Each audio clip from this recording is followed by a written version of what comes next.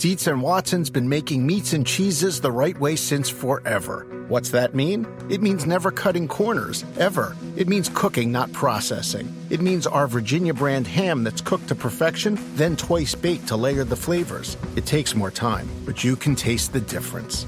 We come to work every day to do it the right way, even if it's the hard way. Because if it's not right for us, it's not right for you. Dietz and Watson, it's a family thing since 1939. For the ones who know safety isn't a catchphrase, it's a culture. And the ones who help make sure everyone makes it home safe. For the safety-minded who watch everyone's backs, Grainger offers supplies and solutions for every industry, as well as safety assessments and training to keep your facilities safe and your people safer. Call, click Grainger.com, or just stop by. Grainger, for the ones who get it done. This episode is brought to you by Progressive. Most of you aren't just listening right now, you're multitasking. But what if you could also be saving money by switching to Progressive? Drivers who save by switching save nearly $750 on average, and auto customers qualify for an average of 7 discounts. So multitask right now. Get your quote now at Progressive.com. Progressive Casualty Insurance Company and affiliates, national average 12-month savings of $744 by new customers surveyed who saved with Progressive between June 2022 and May 2023. Potential savings will vary. Discounts not available in all states and situations. I remember in Atlanta when we won the NFC Championship in 2016, so it would have been 17, January 17. We left the stadium, we went to dinner, and I was at dinner with my family. We were kind of celebrating. The first call I got was from Peyton, and he was like, all right, here's how you're going to map out your 2 weeks. And I'm like, man, we just won this game, right? Like, I'm just trying to enjoy it.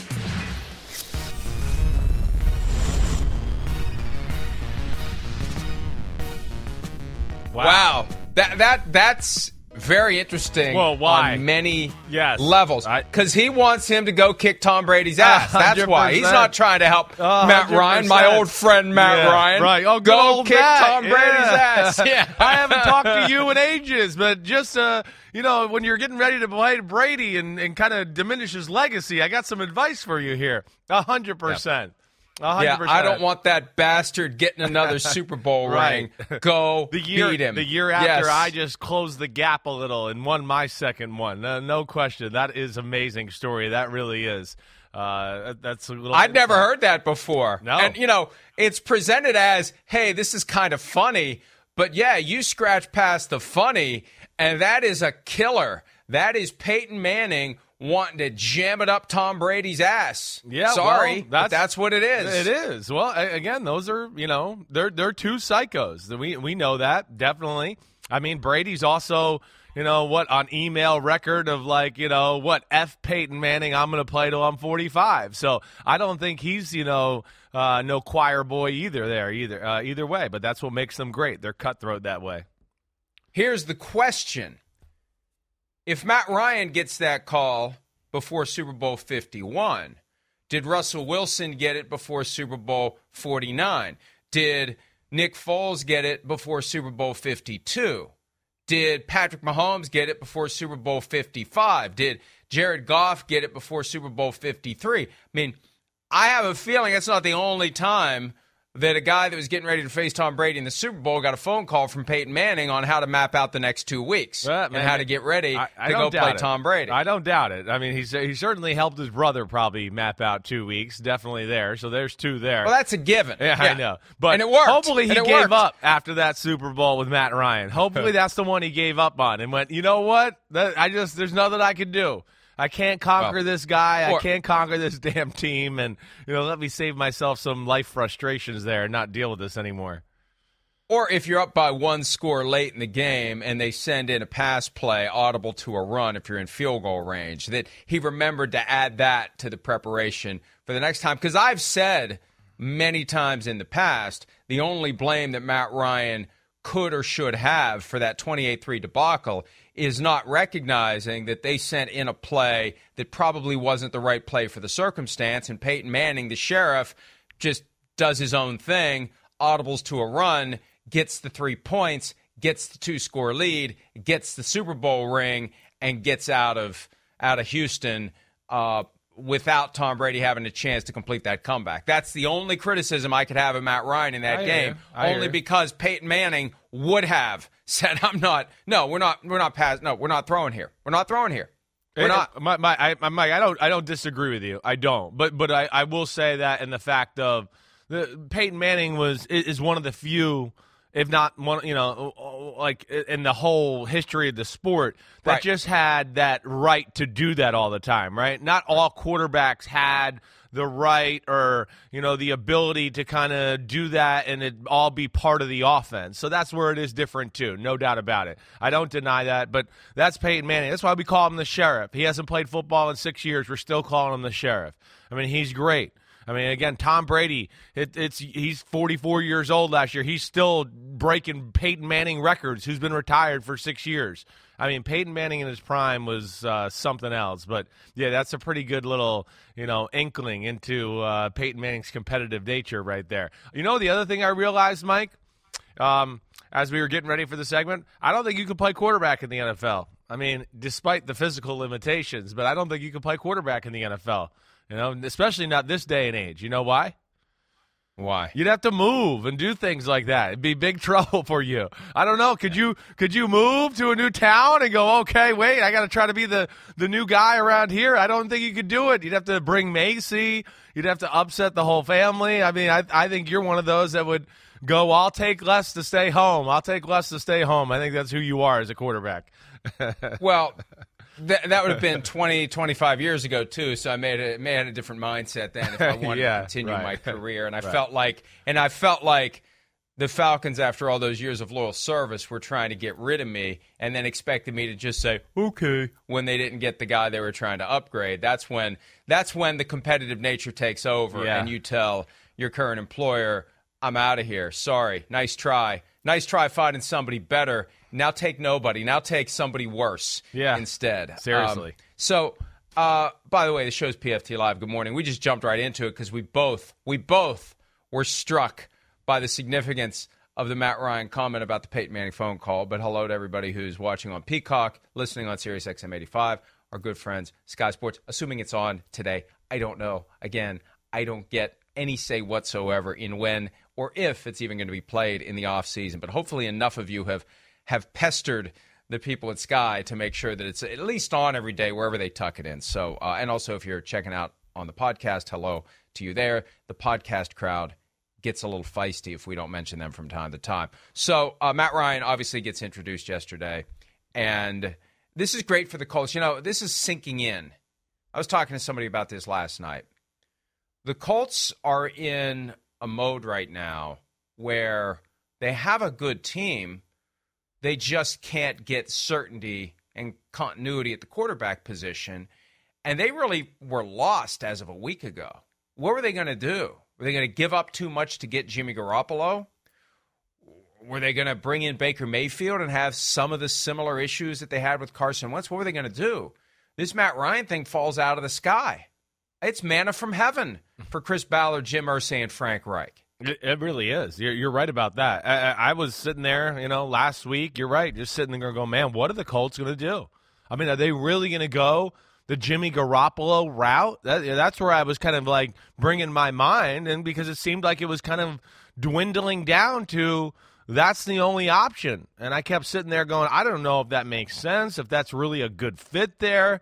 Are they going to want to do that? And again, rolling the dice on a Jimmy Garoppolo, I thought it was a little like Carson Wentz and Baker Mayfield, and how that's why they got out of that.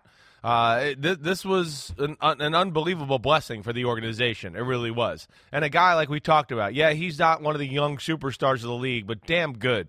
Can carry your team in tough moments during a football game and get them over the hump when you're kind of stalled out. And then, of course, is going to be the professional and the leader that you want in your locker room and everything there. It's just they hit the jackpot here. It fell into a scenario that was about as good as I think they could have imagined in Indianapolis this year, if I could say that right, in Indianapolis this year. Yeah, that's the old March Madness commercial with was it Charles Barkley saying Indianapolis? Yeah, Indianapolis. Indianapolis. Right. They were driving to Annapolis because Charles thought it was Indianapolis. Here is Matt Ryan in Indianapolis yesterday talking about why he chose the Colts when the opportunity to leave Atlanta arose. I didn't like everything I heard, but you don't always like what you hear sometimes. But they, were professional and handled it really well. I knew, at some point I was going to need to make a decision on whether or not I wanted to stay. And as I looked into it, I knew there was only one spot I wanted to go. And there was no doubt that if I were to make a move, this is exactly where I wanted to be. Yeah, it's a no-brainer. It's an upgrade. The only problem is it's in the AFC.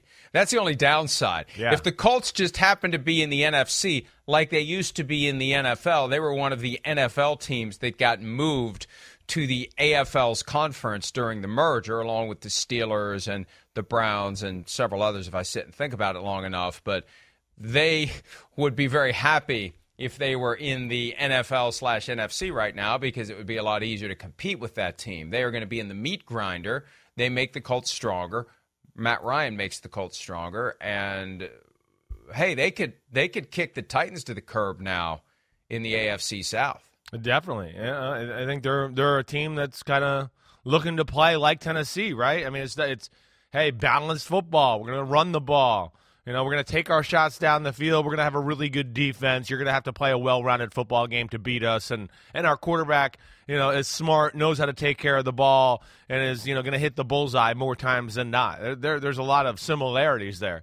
And again, Matt Ryan, the interesting thing is, if their Colts weren't available, what was he going to do? He's probably going to just stand pat, right? If this situation isn't available like this, because the other options out there, I don't think are for a guy like Matt Ryan. He was going to look at and go, "Oh, whoa, that's a significant upgrade from where I am. I'm going to go there." No, all the other options out there got a lot of ifs and buts and question marks and everything like that. So that's where it's great for him.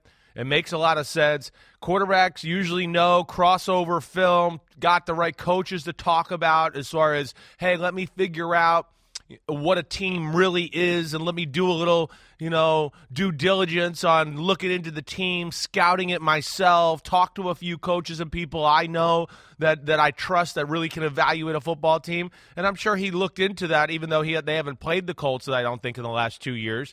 He went, whoa, there's some stuff here to like about this football team, and this is the spot to go if I get out of town. And, hey, it's another move we're looking at. We put them in the category. Could this be Stafford and Brady? Can they be it? The problem is we got like 5 of those stories this year that could be Stafford or Brady.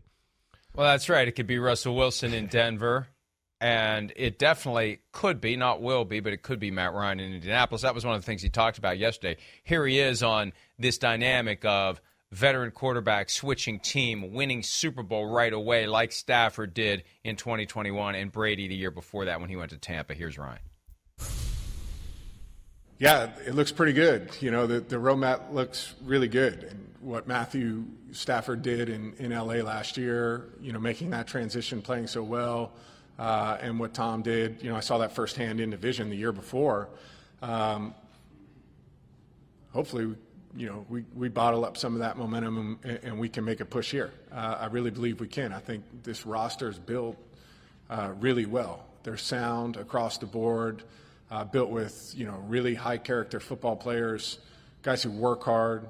I mean, it's amazing to me in sending a bunch of texts and talking to some guys yesterday just back and forth how much they care about winning.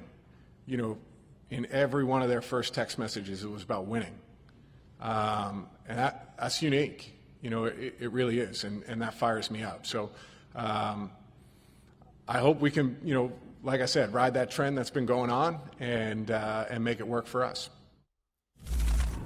It makes you wonder whether or not the Falcons players sent text messages to each other talking about winning. Maybe they didn't, based upon the way things have gone there in recent years. There's no culture there. Hasn't been much winning. Yeah, exactly. There hasn't. They're just, I really do believe that after the 28-3 debacle, that is something so historic and so depressing and so earth-shattering for a franchise that it really doesn't go away until everyone connected to it is gone, and then you rebuild. And I felt that way about the Seahawks after Super Bowl 49, although it was a different type of a collapse and calamity. They had the game won at the very end, and it was snatched away from them based upon the disputed run versus pass question. This 28-3, worst collapse we've ever seen. And I feel like it does send an organization into a tailspin. Yeah. And they're still working their way out of it. And maybe this is a necessary step. Julio Jones last year goes. This year it's Matt Ryan. And I feel like they're going to grope for a while as they try to decide where they're going and who they're going to be. But I think it was so bad that day, and it stays with that team. You just need to hit a reset button at some point. And you can't do it all at once because the reality is the salary cap. But over a 5-year period, you turn over everything and you hope that you can just finally forget about that and move forward. Yeah, I think that's a real thought. It's the worst loss in the history of the NFL. That's really bottom line. There it is. That's the banner statement, and it is tough to overcome. They rode the momentum the next year, going into Philadelphia, lost a close playoff game. They were still a really talented, good team, But then it was we just missed out on the playoffs, and it all started to fall apart, and the lifeline of that team was over. It was done. You're right. We started to question Dan Quinn within that Super Bowl. Well, he did not manage that. Now you start to question him going forward in the future. The Falcons are in a total rebuild phase. That's why I think they made this move. They realized, wait, we're not going anywhere right now. We're totally trying to start a new culture. Arthur Smith has got things on the right track. The new GM's got things on the right track, but they got to flip over that team. So they made that move. The time was now. Yeah, they flirted with Deshaun Watson. That messed up. It messed the relationship up with Matt Ryan. They had to make the move. Good for them. Matt Ryan, what he said, right? This, hopefully we can bottle up, this move and ride the momentum. Yeah, this is the kind of move that does give an organization a lot of momentum. Again, now people in the front office. Last year, hey, it's cool. We got Carson Wentz. We got a quarterback. He's got talent and he's got potential. This year, we got Matt Ryan. We got Matt Ryan, guys. That's all they have to say. Chris Ballard and people in the front office, they can walk around with their chest puffed out. They're going, damn, we got a guy that, we don't even have to worry about it anymore. We don't. He's going to be a machine. And the one thing I've heard about Matt Ryan, over the last year or two, because I think there was a little a phase in his career where people thought, oh, he's kind of a know-it-all. He's got everything. He's been coached well. He's a pretty good professional. He doesn't want more plays or more thoughts on his plates. He kind of wants to stay in his comfort zone. The things I've heard, with people connected down in Atlanta, through Arthur Smith, and then even talking to Dave Ragone a few times, the quarterback coach down in Atlanta, who just couldn't rave enough about what Matt Ryan was down there and how he couldn't get over how accepting he was of coaching and that he was still the hardest worker on the football team and the first guy in there every day like he had something to prove. And I think Matt Ryan still does have a fire underneath his butt in a real way, and he's trying to chase that Super Bowl. And I think he got to a point of the career where he said, okay, enough loyalty. I'm out of here. They're not that loyal to me. I'm getting the hell out of here. I'm going to go try to win one. It really was jarring in recent years. I would interview him. He always does some sort of a media thing right before the start of the season, and that question comes up about playing for another team. When you see all the transition that's happening for older quarterbacks, it's more common than uncommon at this point, and he never, ever suggested anything other than a desire to stay with the Falcons for the rest of his career. That's what makes this one so jarring. Matt Ryan leaving the Falcons was on no one's bingo card for this offseason. Right. And even as of a week ago, 8 days ago, it really started to pop on Wednesday, I think. And then we started to put together the possibility that, yes, they could get Deshaun Watson. And then as of Thursday, that's when it first dawned on me. And if they don't get him, it may be Matt Ryan out of Atlanta, and that's ultimately what they get. And yeah, now he embarks on an opportunity to try to get back to a Super Bowl and win one. And the question is, how much longer does he have in him? He turns 37 in May. Here he is from yesterday, talking about how long he'll play football. I've said from the start, I'd like to play as long as I can. I feel really good. My body feels really good. I still feel like I can play at as high a level as I ever have. And as long as that is, nobody has a crystal ball to know exactly how long it's going to be. But as long as I feel good and feel like I can play well, I'm gonna try and play. I've got twin 4-year-old boys that keep me fresh. Yeah. No, I feel good. I feel really good. He's far closer to Tom Brady than Patrick Mahomes when it comes to the use of mobility to extend plays and reliance upon the ability to run. He's got that cheat code that Jason Light, the GM of the Bucs, mentioned the other day regarding Tom Brady, where you know what the defense is, you know what the coverage is, you know how to survey and make decisions about getting the ball to the open man. Yeah, just because he's closing in on 40. And I don't want us to think that because Tom Brady is still going strong at 44, going on 55, that just every quarterback now that wants to play past the age of 40 is going to be perfectly fine. But Matt Ryan's style fits playing beyond 40 more so than someone else's would. Yeah, he's not reliant totally on, his legs, physical ability to get him out of, harm's way. He's going to dice you up in the pocket. That's where he's really good. But I will say, if we sat there, Mike, and you came down, or I was with you, and we go, hey, let's throw it on a few Atlanta Falcon games and break down Matt Ryan a little bit. I think we would both be surprised and go, damn, he makes a few more plays moving around than I thought. Not that they're like, hey, he turned the corner and ran for a 30-yard gain or anything like that. But pressure in the pocket, press up on the line of scrimmage like he's going to go get 4 or 5, and then he hits, a Calvin Ridley crossing the field 20 yards down the field. He's very good with that. Or just keeping a play alive by dodging people within the pocket. His movement gets a little bit overlooked at times, and at 37, it is pretty high-level stuff. Now, you're right, too, about let's be careful about comparing him to Tom Brady, because the one thing he doesn't have, right, in my opinion at least, is Brady's arm. Brady's arm, his motion, the way he throws it, like I've always said, it's like Rodgers or Brett Favre. Or they're going to be able to throw 100-mile-per-hour fastballs when they're 55 years old. They are. Matt Ryan doesn't have that type of arm. He's one I will look at as we go forward to go, ooh, is his arm going to lose a few miles per hour or something like that to look at. He'll be a little different that way, but still, damn good player, makes a lot of good plays, and you can't just look, like I said yesterday, at the stats of Matt Ryan and take it away from that. The context does matter. He's been down there carrying a team. Who the hell's been down there to really help him out a whole lot? And that's where, you got to have a little respect for him, is what he's done for that team and how competitive he's made them when they haven't been that good.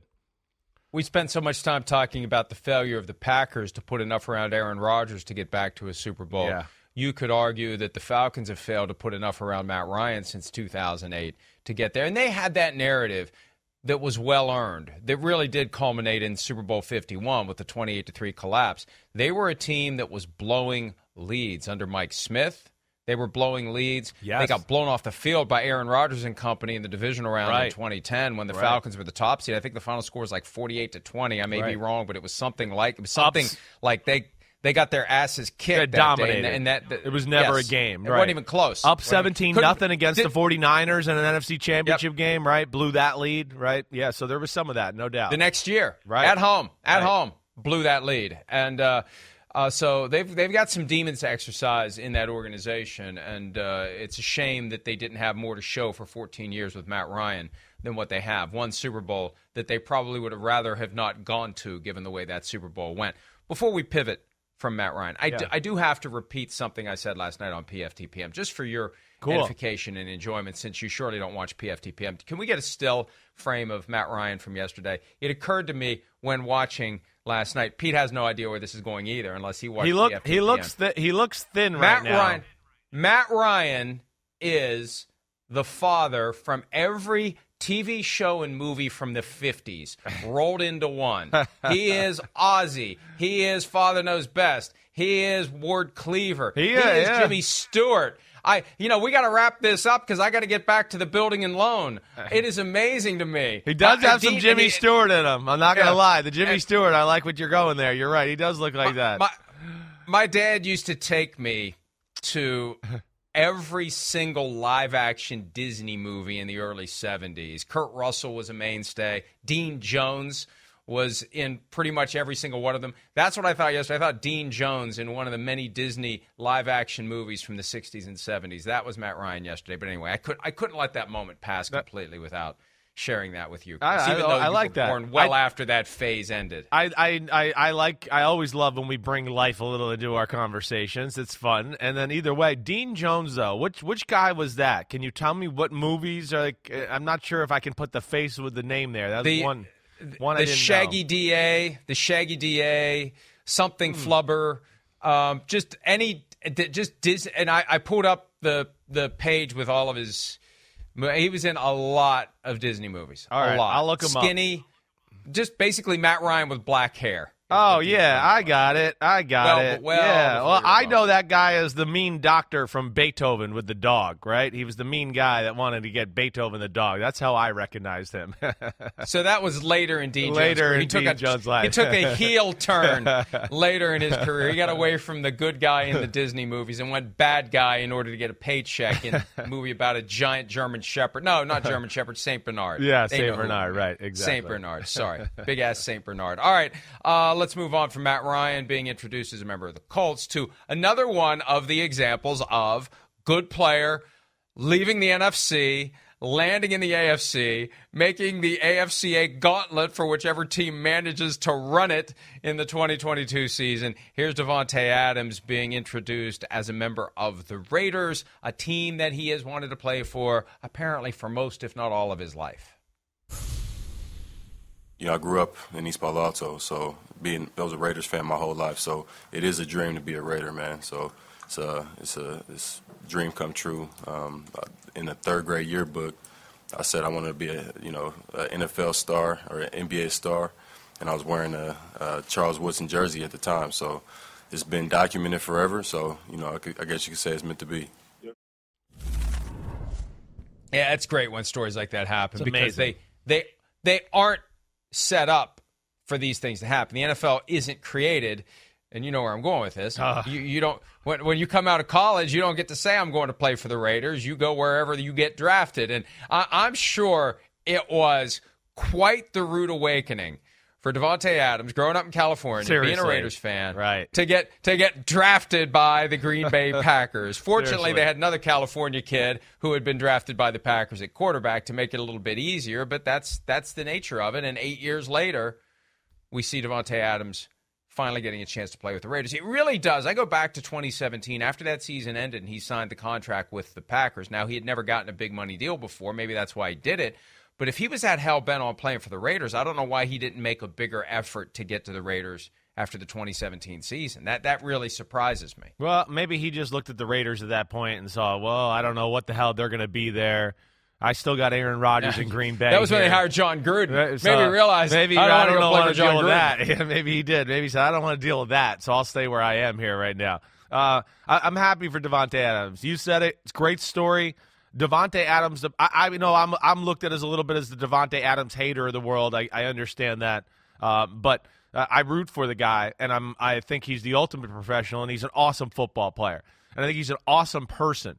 I mean, he really always says the right things. He's got some wittiness about him. He's going to fit right in there with Josh McDaniels and, of course, Derek Carr. And to me, where it's also another great combination or marriage, however you want to say it, is Adams is unique as far as he can be a system guy where he can really run certain routes that maybe sometimes the number one receiver can't run or isn't as good at as somebody else on the roster. But like we talked about a little on Monday, Mike, he can do the Julian Edelman, Wes Welker, very intricate route running. You got to understand the coverages. A lot of fine points here that Josh McDaniels is going to teach you according to what coverage it is and how he wants you to run that route. So he's going to be able to do that, where those are the plays McDaniels is genius at. I'm going to draw something up, screw you over, get you mismatched on the middle linebacker, and you're going to run some cool route, and we're going to get you 100 balls, 120 footballs that way. Let alone he's the guy that you also can just go, hey, we're one-on-one outside, and we expect you to beat that guy. That's where it's really cool. This will be the best system Davante Adams has ever been in, and he's going to go, whoa, I didn't realize this is what's going on in New England and how they were getting some of these guys open. And we used to do this route, but it wasn't taught this way. I didn't realize that. And that's where I think it's got a chance to be really damn good for the Raiders and Derek Carr and company there with that combination. Well, and that's the other side of this, too. Not only do you have an offense that Davante Adams can master, he's got the relationship with Derek Carr from their time at Fresno State. You dust it off. You get back to that point where you share a brain. You understand what each other is doing and what you want, and that's one of the keys to mastering quarterback-receiver connection. That's another thing that Adams talked about yesterday, specifically as it relates to his discussions with Derek Carr about getting this trade done after being franchise tagged by the Packers, finagling a deal to the Raiders. Here's Adams on that point. After the season, obviously, it was something that we didn't even entertain during the season because we both had to focus on trying to win a Super Bowl. Obviously, that was number one. But once we wrapped up the season, started communicating a little bit. Still didn't really fully dive into it because we kind of wanted to decompress from the season, allow each other to, put our thinking caps on a little bit and see where we were.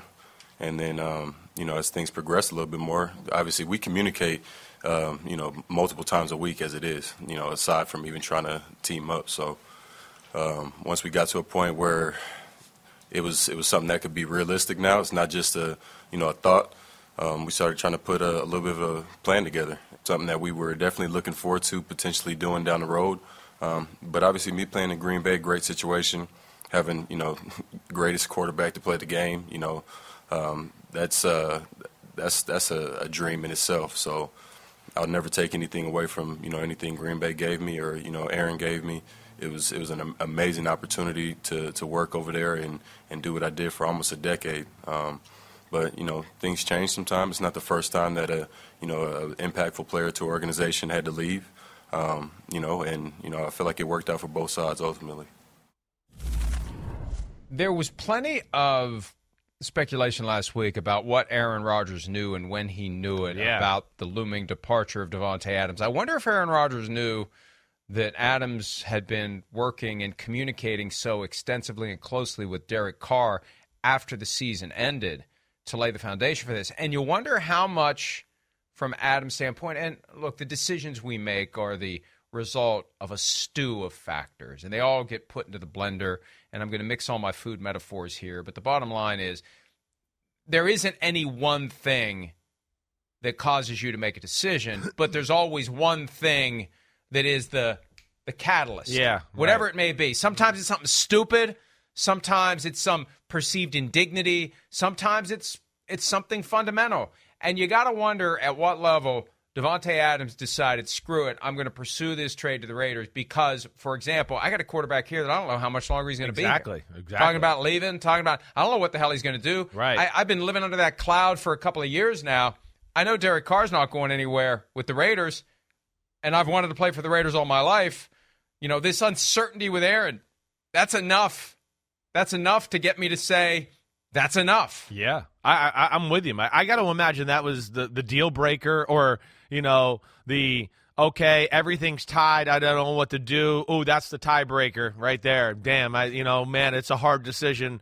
Raiders, Packers, whoa, they both got positives. But that aspect right there, I would think would be the thing that drives it home. Yeah, we know the Raiders' dream. We talked about he lives in Vegas in the offseason. We had talked about earlier in the week. I had heard that conversations with him and Carr had gotten a little bit aggressive after the season was over. Them talking about it. It's interesting. It really is. But I would think yes, if you're Davante Adams, you're sitting there going, wait, I could go to a place with a guy I know who's really damn good, and by all accounts the organization seems all in on this guy, so he's not going anywhere here. To let me do that, or do I stay and go? I don't know. We could go to the Super Bowl and lose this year, or win, or whatever, and Rodgers could walk away and be done, and then I'm in quarterback limbo. I don't know what the hell happens, and it changes his career path and trajectory and everything. His Hall of Fame status. All of those things are affected by Aaron Rodgers' situation in Green Bay. So he went to the place where he felt like was a safer bet for sure. And a guy that he's got relationship with. And, Mike, I don't know. I'll pose this to you, too. I feel like, or I hope it does. It doesn't have to go. I hope this makes people look at Derek Carr a little bit in a different way. To go, maybe he's a little bit dorky or whatever you want to say about the guy. But the one thing you always hear is positive reviews from all coaches, all players, again. And then here's a guy that's a star in another team that thinks he's cool enough to stay in contact with him and want to play with him. So I think there's more to Derek Carr than maybe meets the eye at times, and maybe people realize that a little bit now with Davante Adams there.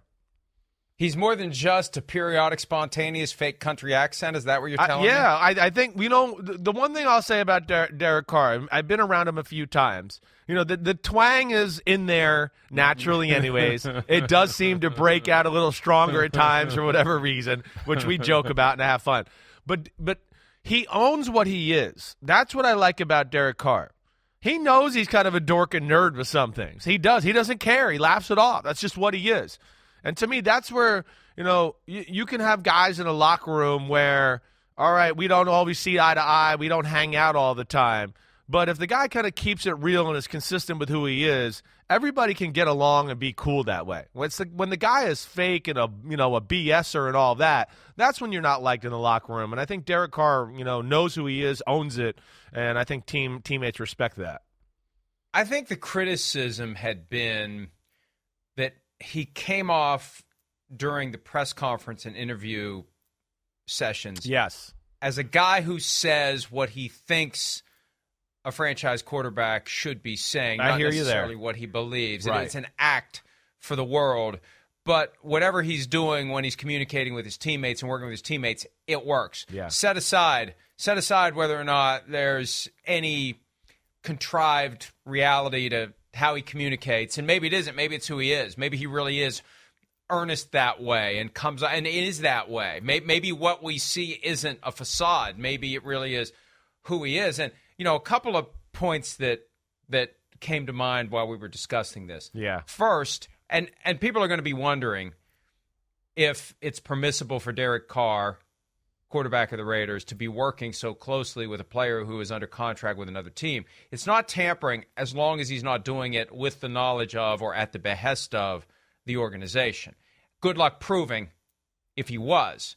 But he's perfectly allowed to, for his own reasons, try to recruit, tamper, etc., with a player from another team. It's only when, if Mark Davis says, "Hey, Derek, right. Here's what we're going to do," and you're never going to prove that. You're never going to prove that. This sounds like it might be the opposite. That's when it crosses the line. Do you think it was the opposite here? Do you think this is one? When I heard Davante Adams say that, I thought, well, man, I do wonder, did Derek Carr go to the front office a little bit, or Josh McDaniels and company, and go, hey, I've been talking to Davante Adams. He wants to come here. I mean, can we make it happen? I almost get the sense that's maybe how this went down, or there was something like that. But yeah, good for you to bring that up. You're right, because I do. Well, think and that's permissible. It's permissible as long as it is not initiated or prompted or encouraged or done with the knowledge of the organization. But it shows that they're keeping Carr. That was my first takeaway when it happened. They're putting these two guys together, not to rip one of them away. Carr is going to be there as long as Adams is there. The other thing, too, is this, because we focused on this love triangle, which is just fascinating. Derek Carr, Aaron Rodgers, and Davante Adams caught in the middle between the two, and Derek Carr somehow becomes the unlikely winner, right? He's the George McFly that gets the girl away from Biff. Yeah, so right. I'll ask you this. Is it an indictment, easy for him to say, of Jordan Love that Adams... number one, I don't know how long Aaron Rodgers is going to be here. And number two, oh, God, once he goes, it's Jordan Love. Do you think there's a subtle backhanded indictment of Jordan Love and Davante Adams choosing to get out of Green Bay? Subtle. I don't think it's just the unknown. I would think that's what it is. It's not necessarily. But he's been with him for 2 years. I know. He's been in practice with him for 2 years. Right. How's it unknown? And he's probably unknown and going, I don't know if this guy can be anything. I see some things here and there where I go, ooh, but I'm not sure. And I'm sure about this other guy over here who seems to be a robot and a machine now and almost plays, damn good football on an every week basis. I mean, that's what Derek Carr's become. Again, like we talked about, it's not superstar, but it's top 10-ish in football. And it is like very few times where we come away and go, well, Derek Carr just didn't play good enough today. That's why the Raiders lost. It's not. Raiders lose games. We just go, well, they couldn't run the ball. Defense isn't any good. Very rarely do we look at Derek Carr anymore. I think the Giants game in New York this year is the only game I remember specifically going, Derek Carr lost that game. He threw some dumb interceptions in the second half of the football game that cost them, and that was that. So I would guess there's some of that too. One other thing too, Mike, that I thought was interesting, with Davante Adams' last quote. All right, so I think it's a little bit of a subtle jab on Jordan Love or that situation itself, but he says, I think it was a win-win. Do you really think it was a win-win for both teams? I mean, right? No, it's not a win-win. Yeah, no, it hurt the Packers big time. It's a win for him and a win for the Raiders, but it's right. not a win for the Packers. Right. I agreed, right? I mean, that was a huge blow. I mean, it changes your thought of the football team completely. Again, I know they're going to be able to get it done. They got Aaron Rodgers. They'll still be a pain in the butt. But, wow, I mean, to lose the best player on your team not named Aaron Rodgers and that connection that's just so, dangerous and effective for them. That to me is where I look at it and go, I don't know how they replace that. They don't got the guy on the roster. And, damn, they don't even got the same receiving core as last year. Randall Cobb's going to be a year older. MVS is still a free agent, right? Unless I missed something here in the last few days. Still a free agent. Still a free agent. They're going to ride and die with Alan Lazard and company. And I just go, whoa. I mean, that is a different thought. Look, I have no qualifications to be an NFL general manager, but I will say this. They should have re-signed Marquez Valdes-Scantling before they traded Davante I would Adams. think so, right? That's the time to buy low. Because you're not buying low. Once Adams is gone, the price to get Marquez Valdes-Scantling goes up. It necessarily goes up. You get him under contract before you offload your best receiver on the team. And here's the other side of it, too. Yeah, they got a first-round and second-round pick that they picked up for Davante Adams. Great, fine. Now you got to hope that the guy that you scout as... Right. First, you got to hope that they actually use a first-round pick on a receiver. We'll see. But are they going to get a guy who can come in and make an impact right away? Or are they going to get a guy who comes in and doesn't? They're almost better off hoping that someone they really like slips through the cracks to round 2 and they snatch him there. Sure. Because, it's that Michael Thomas mindset. It's and because you get a guy who's got a chip on his shoulder because he didn't go in round 1. He's going to come in, he's going to work. And Aaron Rodgers is going to be happy with his skill set. I mean, this is a hell of a gamble for the Packers. It is. As they go into what could be Aaron Rodgers last year there, because every year at this point could be Aaron Rodgers last year. But now they are rolling the dice, and there's going to be so much pressure on whoever this. I feel bad. This is another reason to let incoming players pick their destination. You get drafted as a receiver to go to Green Bay to be the Davante Adams replacement with a 38-year-old Aaron Rodgers, who is going to be giving you the side eye from the moment you walk through the door, sizing you up to see whether or not you're going to be any good. You're going to have to bring it. You're going to have to bring it. You're going to have to be able to respond. You're going to have to catch the passes that come your way, run the right routes, win the trust of Aaron Rodgers quickly, or that is going to be a nightmare for the Packers in 2022. It is, and I don't. Again, I think maybe they can make some head, or some forward progress there, but it ain't going to be like it is with Davante Adams. And damn, the one thing. You've heard about Rodgers the last few years specifically, and I feel like ever since LaFleur's been there, where things have gone to the next level is the fact that he's always talking about, the conversations and the fact that they, are so precise in how they do things. That's the one thing that you jump out about the Packers. I don't watch the Packers and go, oh, wow, they're so creative. They're so amazing. It's not Kyle Shanahan's offense, but what I do watch is go, well, that's the right play against that defense, and damn, they do it exactly the right way. That's where they really we talked about it a lot during the season, right? That was one of my questions. Can they really go to the Super Bowl with just out-executing people? Can they do that? That's what they rely on. They kind of play clean football. They don't take a lot of chances, and they go, oh, you made a mistake. We'll keep playing clean football, and now we're up by 2 possessions. And that is going to be a huge blow to their team, to your point, Mike. And I don't think they're going to find anybody in the draft that's going to fit that mold, at least right away in year 1. I still think back to that divisional round game. If Mercedes Lewis doesn't fumble the ball on the other side of the 50, if they go up 10 or 14, that game's over. It's over before the 49ers even get their shoes on. Yeah. Now, that's one thing the Packers haven't had. They haven't had a high-end pass-catching tight end. Jermichael Finley was kind of that guy for a little bit. He got the neck injury. He was gone. Devontae Adams now has a high-end pass-catching tight end to take some of the heat off of him, to draw some of the coverage away from him. Here's Adams from yesterday talking about having Darren Waller as a teammate. You kind of run into the situation where, that the Chiefs have now. It's like, who you going to double? You're going to double Tyreek? Well, 200 going to Kelsey. You want to double Kelsey, then you already know how that's going to go on Tyreek's end. So pick your poison, and it'll be anybody's day. I'm a secure wide receiver, so at the end of the day, I know what I bring. I told Derek, don't feel any pressure to force me the ball, nothing. We don't have to try to please the media, please anybody. Let's just go out there and do this thing like how we did before. I mean, put together a pretty good resume in college together. This ain't college, but we still got that connection, so looking forward to putting it on display. And the Raiders have something the Chiefs don't. The Raiders have Hunter Renfrow. Now, the Chiefs have Juju Smith-Schuster, but the Chiefs haven't had that third wheel who can come in and get it done when the other two guys somehow, if they can manage to cover both the receiver and the tight end, you've got Hunter Renfrow who's going to be open somewhere for Derek Carr. Yeah, that's right. We're not sure. The Chiefs haven't proved to me that they can even infuse a third person to be a dangerous part of their offense yet. They haven't convinced me of that. I know we tried to do that with Sammy Watkins, but there was always, he in practice, he's not 100%. So that's where it's different. McDaniels has proven he can infuse three people in a passing game and use them all, and they can all get an unbelievable amount of receptions. First off, when you just talk about the combination of Adams and Waller, wow. Wow.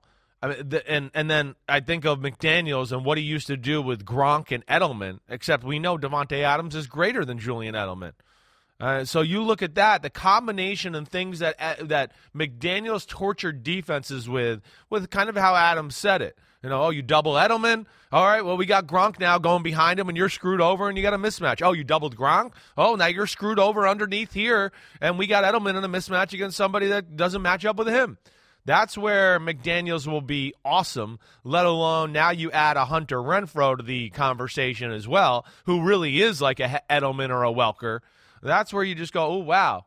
This is the right fitting for Josh McDaniels as far as personnel goes. The offensive side of the ball in Raiders fans, Las Vegas, it doesn't need much work. We know they're going to need a piece or two on the O-line, but it's not horrible.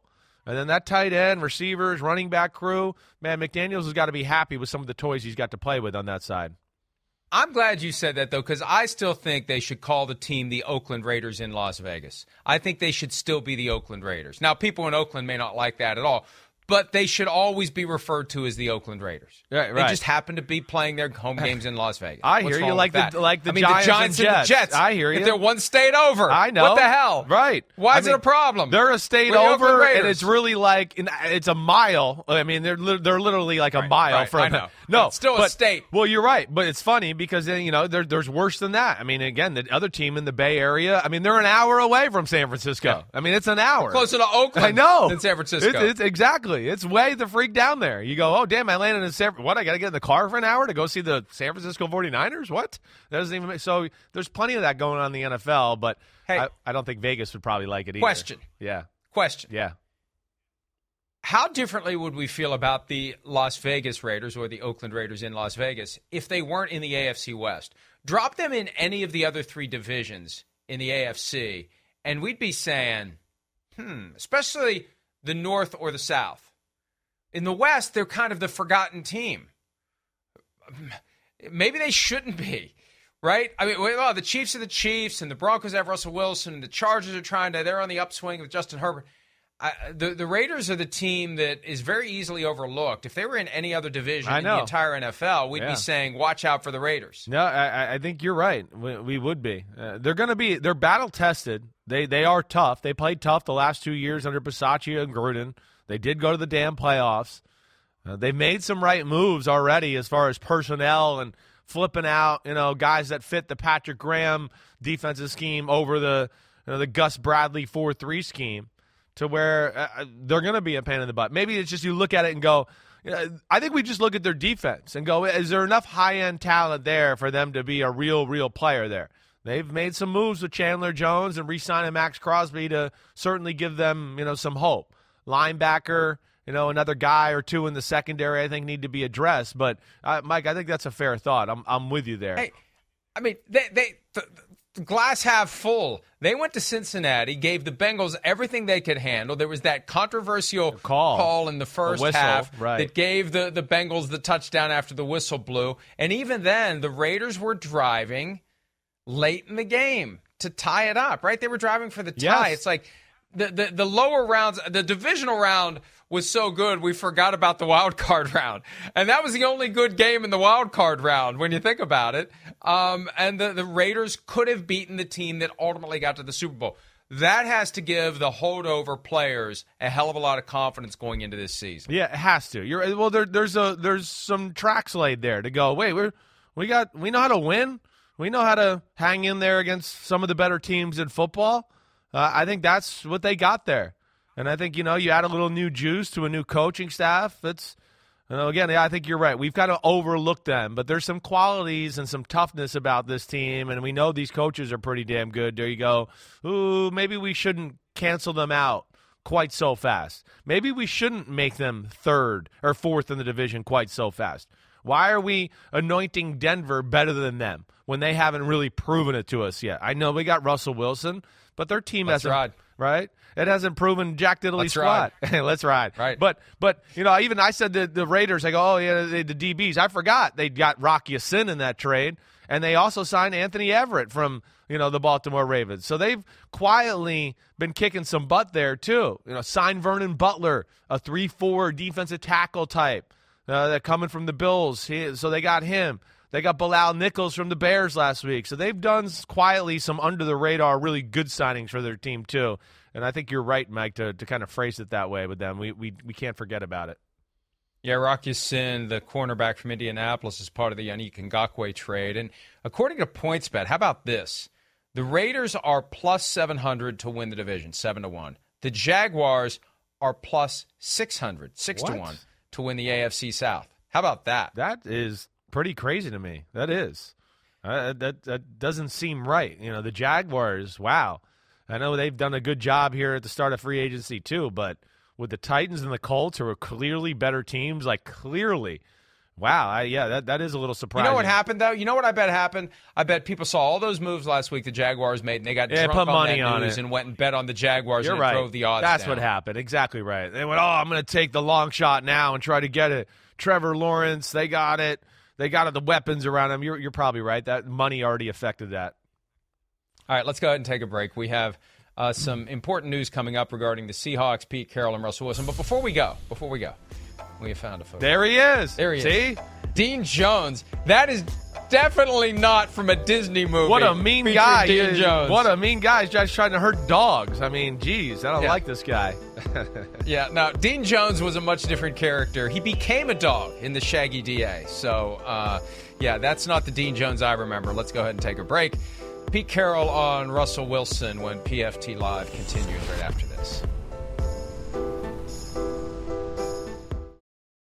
Around any corner, within every battle, and with the dawn of each new day, the threat of the unexpected, the unpredictable, and the unrelenting lies in wait. But Marines will always be there. They are the constant in the chaos.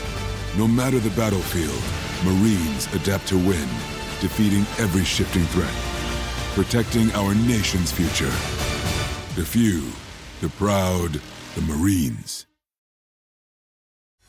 There are the details of the trade that went down officially 1 week ago today. Obviously, Russell Wilson now a member of the Broncos. Check out his Instagram story for highlights of him already in a Broncos helmet throwing to his receivers. Here is Pete Carroll, who was making the media rounds in Seattle yesterday, elaborating on the breakup with Russell Wilson.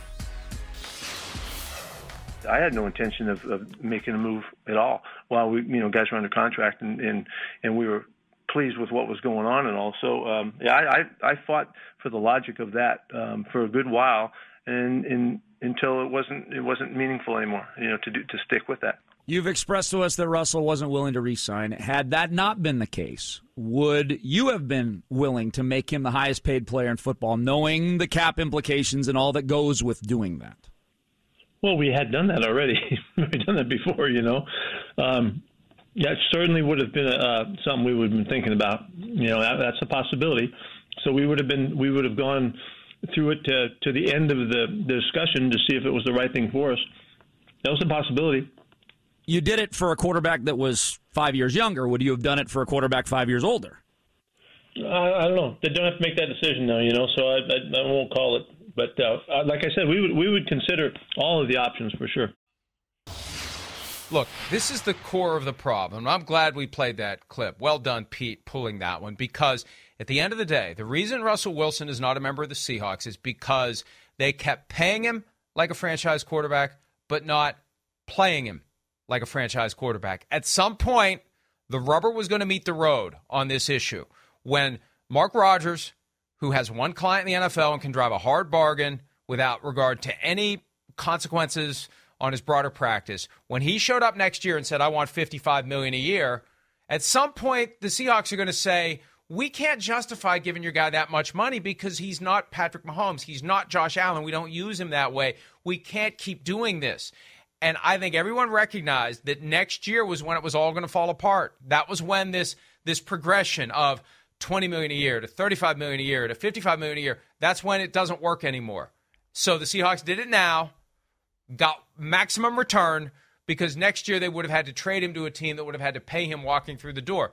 And the hesitation, and they had him on the ropes. That's Dick Fain and Dave Softy Mahler. I'm on with them every Wednesday at 6:10 p.m. Eastern, 3:10 p.m. Pacific. They did a great job of pushing Carroll on that point, because at the end of the day, they weren't going to pay him what Mark Rodgers wanted, and they resented, I think, getting constantly backed into a corner by Rodgers, who was driving a very hard deal every time he went to the bargaining table on Russell Wilson's behalf. No, I don't doubt any of that. I don't. And again, would they have made him the highest paid player in football? And the highest paid player in the history of football was what basically it's going to take. I don't doubt that. I don't think Seattle would have done that either. I don't. I don't think that. I think they would have entertained. But they'd done it before. But that's the thing. They'd done it before, and they were going to be expected to do it again. You're right. I think they would have entertained it. We can't do it. Right. I think they would have entertained, making him close to that guy. I do.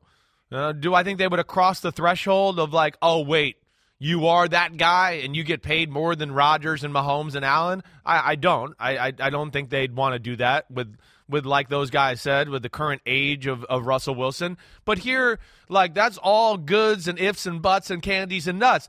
The fact of the matter is we don't get to that point because Russell Wilson did not want to be there. So it doesn't matter. They were more willing to make a future happen with Russell Wilson than vice versa. Russell Wilson's been trying to get out of there for the last 2 years. So they never really got to that conversation, nor was it never going to get there. It wasn't. And then I think you add on top of the fact that, like you said, they don't play him like those other guys. I think that all brought it to a head, and the fact that it's coming into the last year of the contract and all of that, where, the time was now.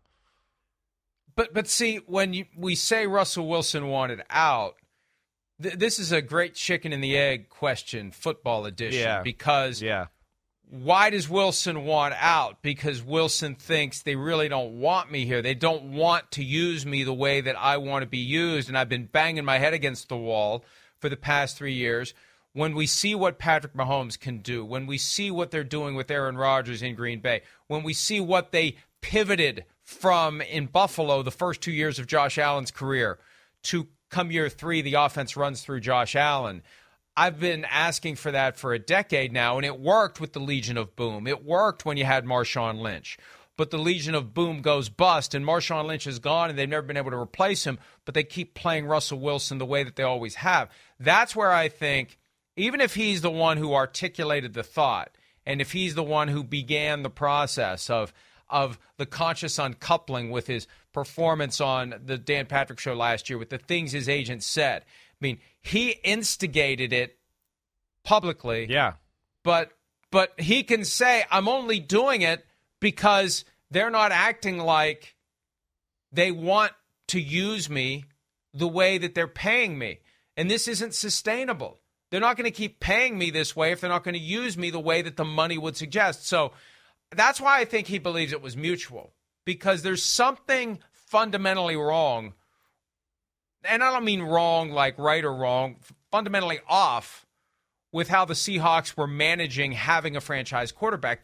They were paying, it's like paying for a Ferrari and driving at 10 miles an hour. That's what they were doing. And at some point, the Ferrari wants to go faster than 10 miles an hour. I know. Again, we've talked about this a lot. I look at Seattle, it's a defensive head coach who wants to play a certain style of football.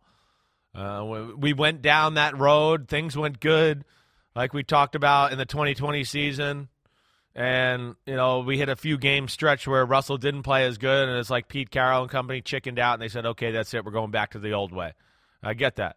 Now, I also will say sometimes I think the thought crosses my mind, too, that, I'm not going to lie, that maybe Russell Wilson doesn't do the things those other guys we talk about do in practice to instill the confidence to let him be that guy. I will say Russell Wilson, in my opinion, is not as good as Mahomes or Josh Allen or Aaron Rodgers. He's not them.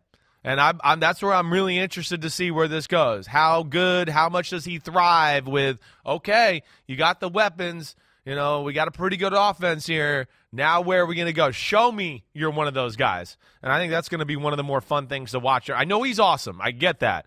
But I will say how awesome. And I definitely have questioned to go, wait, can he carry a team like Allen and Mahomes? I have. That's gone through my mind at times. It has. There's a difference in, those guys are expected to carry the team week in, week out, period. The organization is literally constructed around them and their talents, and they play through that. Now, Russell Wilson, as much as it's frustrating and we want to see, let Russ cook, at the same time, he got to be ultra conservative in games and decision-making and go, our defense will keep us in it. I won't have to make any plays maybe until the fourth quarter until we really have to. Those guys didn't necessarily have that luxury either. So that's where it's going to be, a good litmus test for Russell Wilson. This is going to be the ultimate be careful what you wish for, right? Yeah. You wanted this, Russ. You've got it. And in past years, we saw him play 6 games against teams in the NFC West, 2 against the Cardinals, 2 against the Rams, 2 against the 49ers. This year, we're still going to see him play 4 games against teams in the NFC West because This is the year, 1 out of every 4, where the Broncos and the rest of the AFC West play every team from the NFC West. And that's important because if it is a fundamental difference, it's going to show up when they play the Rams, the Cardinals, and the 49ers. We're going to see it. And he's now partnered with Nathaniel Hackett, who knows a thing or two about an offense that runs through a franchise quarterback. That's right. So this is where, and again, this is what I go back to. Why did the Seahawks keep paying the guy? If they really believe he's not Patrick Mahomes, Aaron Rodgers, Josh Allen, why do you keep paying him? And if they think deep down he can't get it done at that level, we're going to find out this year. We're going to find out because this guy's 33, 34 years old. This isn't some guy who's 24, 25 who is still ascending. He is who he is. Yes. The question is, have the Seahawks gotten enough out of who he is? Yeah. And can the Broncos get more out of who he is? Right. That's what's fascinating about this. Yeah. Very fascinating about it. No doubt. No doubt. Right. It's going to be fun to watch. Yep. Also, Pete used I had no intention of making a trade. I mean, we now know that the day he said at the scouting combine, we have no intention to trade Russell Wilson, they were working on a trade of Russell Wilson to the Broncos. They were working on it when he said it. So my take that this is basically, hammering the for sale sign into the front yard, they're already negotiating with a buyer when he says we have no intention to trade Russell Wilson. So pay no attention to the man behind the curtain ever. What you hear from a coach, a GM, an owner, anyone connected to a team is quite possibly not true for strategic reasons. We're not saying these people are congenital liars. It's just there are reasons to say what they say, and we know that they were working to trade Russell Wilson, regardless of who wanted out. They were working to trade Russell Wilson when they said they have no intention to trade him, Chris. Yeah, well, yeah, we know that. I mean, don't listen to a coach at a press conference during that time of the year. It's a waste of time. They're full of crap, and they got to do what's best for them, and they don't tell the truth. But I hammer that point because the next time it happens, the fan base of that team is going to be, you're crazy. Exactly what the Seahawks fans said to me when we said exactly what it means when Pete Carroll says we have no intention to trade Russell Wilson.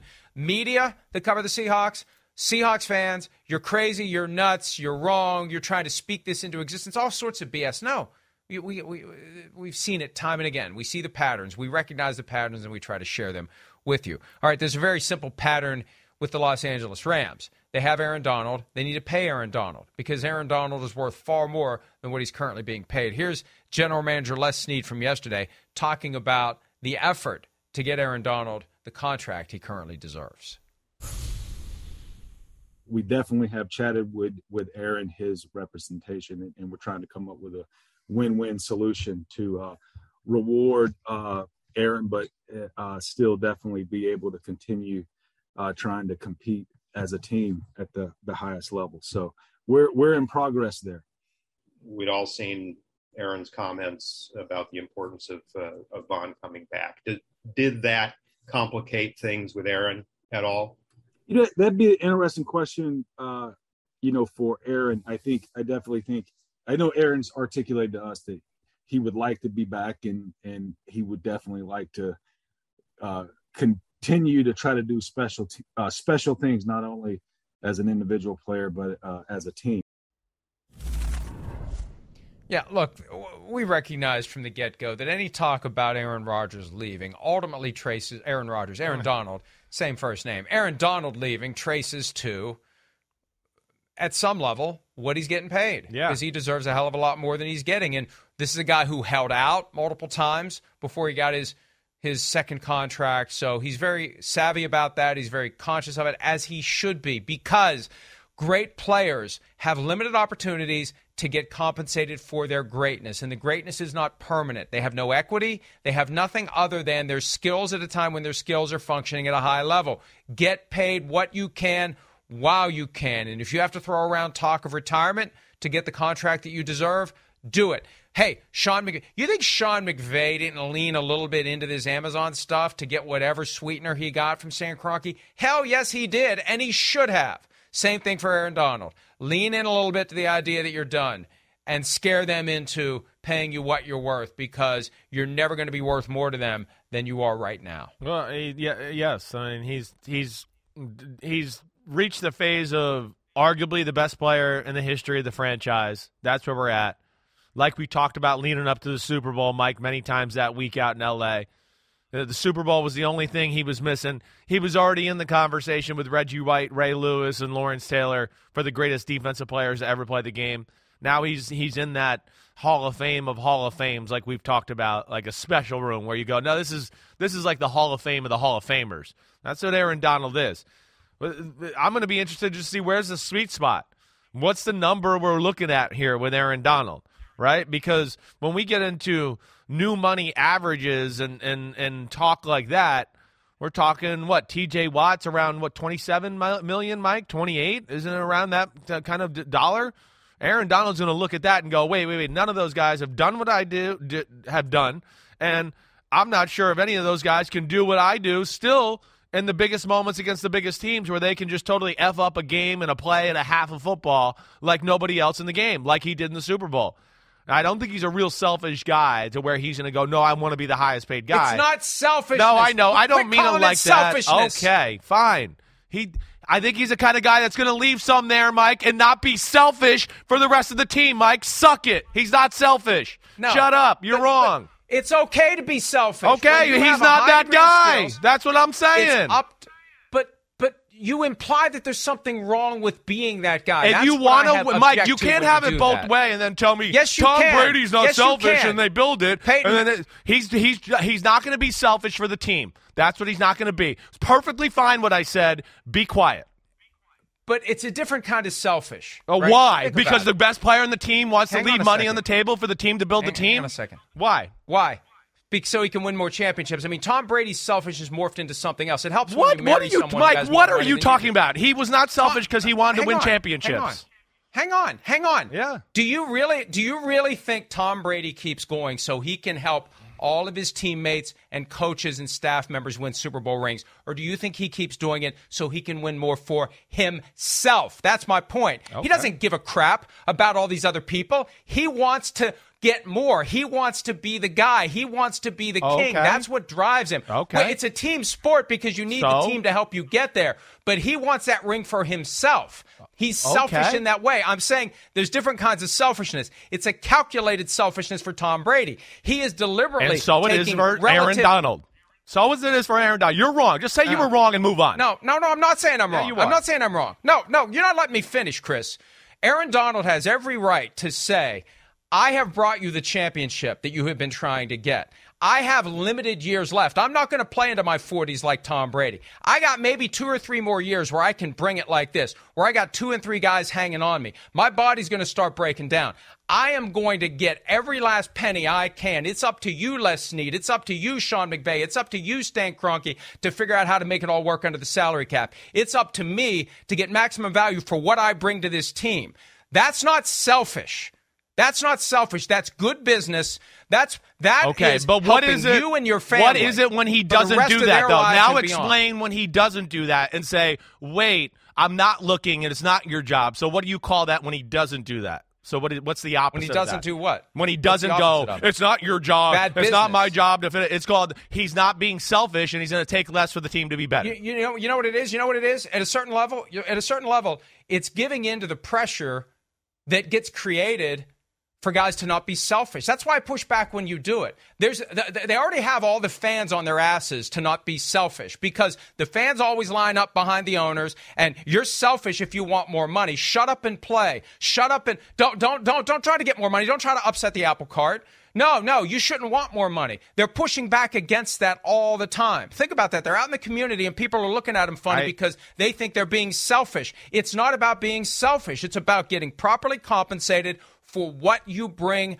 to the table. And Peyton Manning was selfish financially, and he still won 2 Super Bowls. Yeah. So maybe he would have won more if he wasn't. I don't know. I understand, but there are different kinds of selfishness. I think we've established that. Tom Brady, he doesn't need to worry about the money. He wants the rings. He wants the legacy. He wants all of that. Okay, but what Aaron Donald, he signed a rookie contract when there was no rookie salary cap. He got paid to be. No, he didn't. No, he didn't. 2000. No, he didn't. 2014. Okay, so he missed out. Aaron Okay. Donald was 2014. Okay, he's got a ton of money still nonetheless. That's not going to affect it. He's doing it for legacy and those things too. And yes, he's going to be fairly compensated. But I don't think he's the type. I don't think he's the type that's going to say. Isn't it different for a defensive tackle than a quarterback? Isn't it different? He's already going to be regarded as one of the greatest, if not greatest, defensive tackles of all time. However many Super Bowl rings he wins, he's already got that mantle. You've already said he belongs in the Hall of Fame within the Hall of Fame. Right. So I it's get not it. as big. It's not the same for him to say I need 2 rings. Is 2 or 3 rings going to make anyone think of Aaron Donald any differently at the end of the day? Well. No, he got his one. He did. That's why he's doing this. What are you talking? He got the capper to his career. They go to the playoffs next year, and he dominates like he did. He goes to the Super Bowl and does what he did again. No, he's going to be. Maybe he's the best defensive player we've ever seen. Period. He put Ray Lewis and Lawrence Taylor in the rearview mirror with Reggie White. So there is that. And yes, I didn't like how you attacked me there. Sorry. I didn't mean it like. I understand. I stick up for the players with you more than anybody. But I'm just saying, I don't think he's the guy that's going to go, screw you, make me the highest paid guy, and that's your job to figure it out. I don't think he's that guy, was my point. Just remember when you made that similar comment to Dak Prescott when the two of you were sitting on the Sleep Number mattress at the Super Bowl a few years ago. Remember how he looked at you. I get it. That's the point. And look, Chris, it's a product of years and years of being made to think that you are being selfish if you're just trying to maximize your earning potential. You mentioned T.J. Watt at $28 million a year, and T.J. Watt, he worked it to perfection. He got the Steelers to deviate from a contract structure that they wouldn't do for a non-quarterback, and they finally did that for T.J. Watt.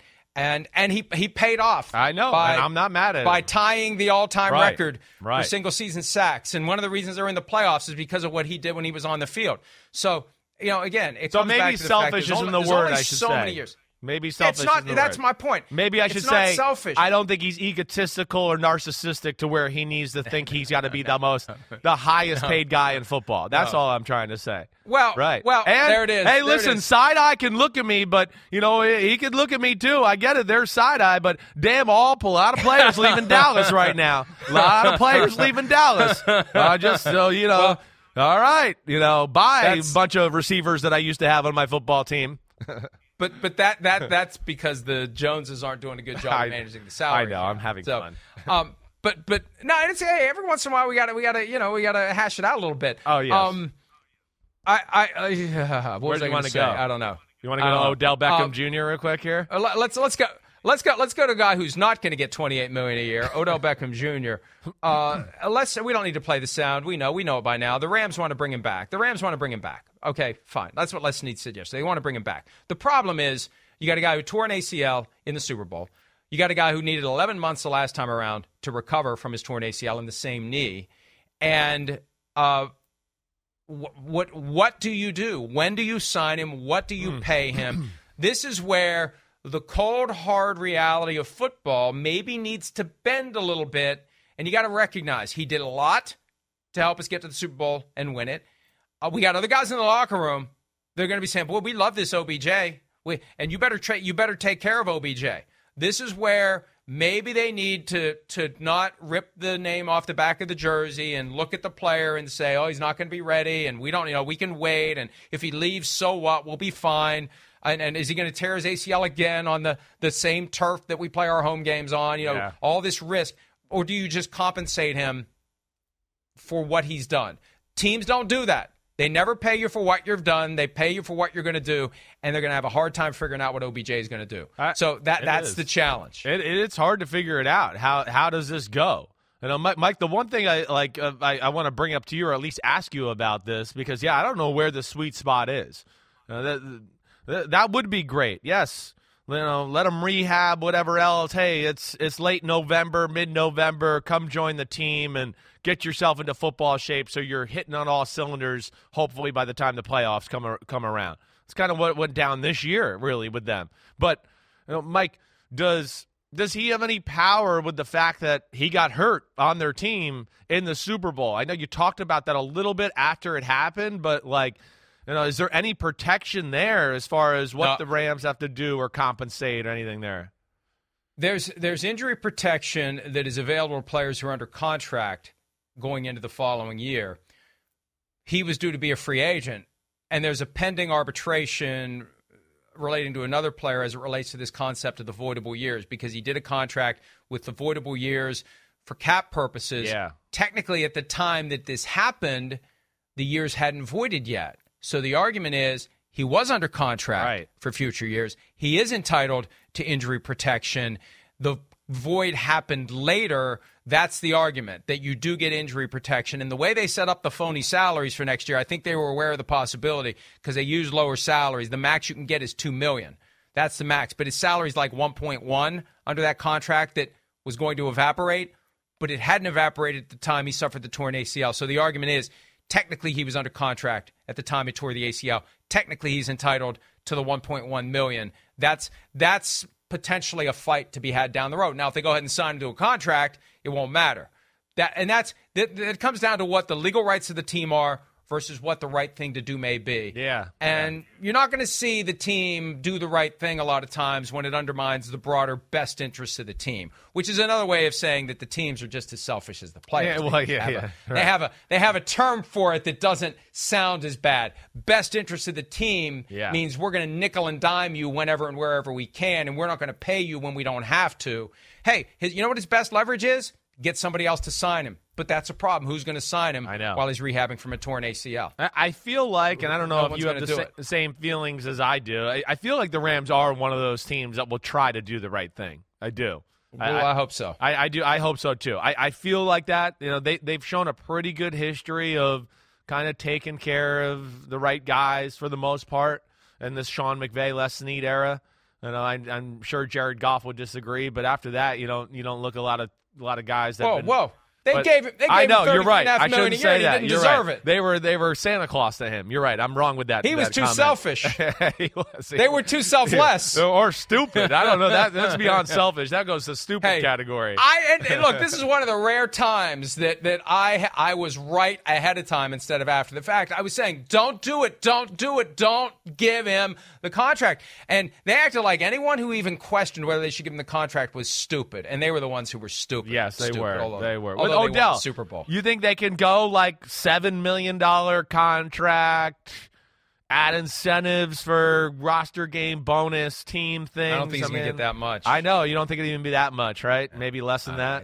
It's sad, and it's a tough situation. Yeah. And they need to create some fund out there, frankly, for guys who are in the last year of their contracts who have something like that happen where their value just now, one thing you can do is buy your own insurance policy, but I'd like to see some sort of a fund created by the NFL and the NFLPA to make sure a guy gets taken care of when something like this happens. We'll see if they ever do it. Let's take a break.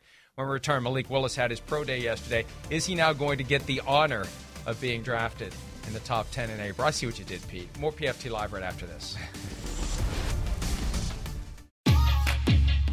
NetCredit is here to say yes to a personal loan or line of credit when other lenders say no.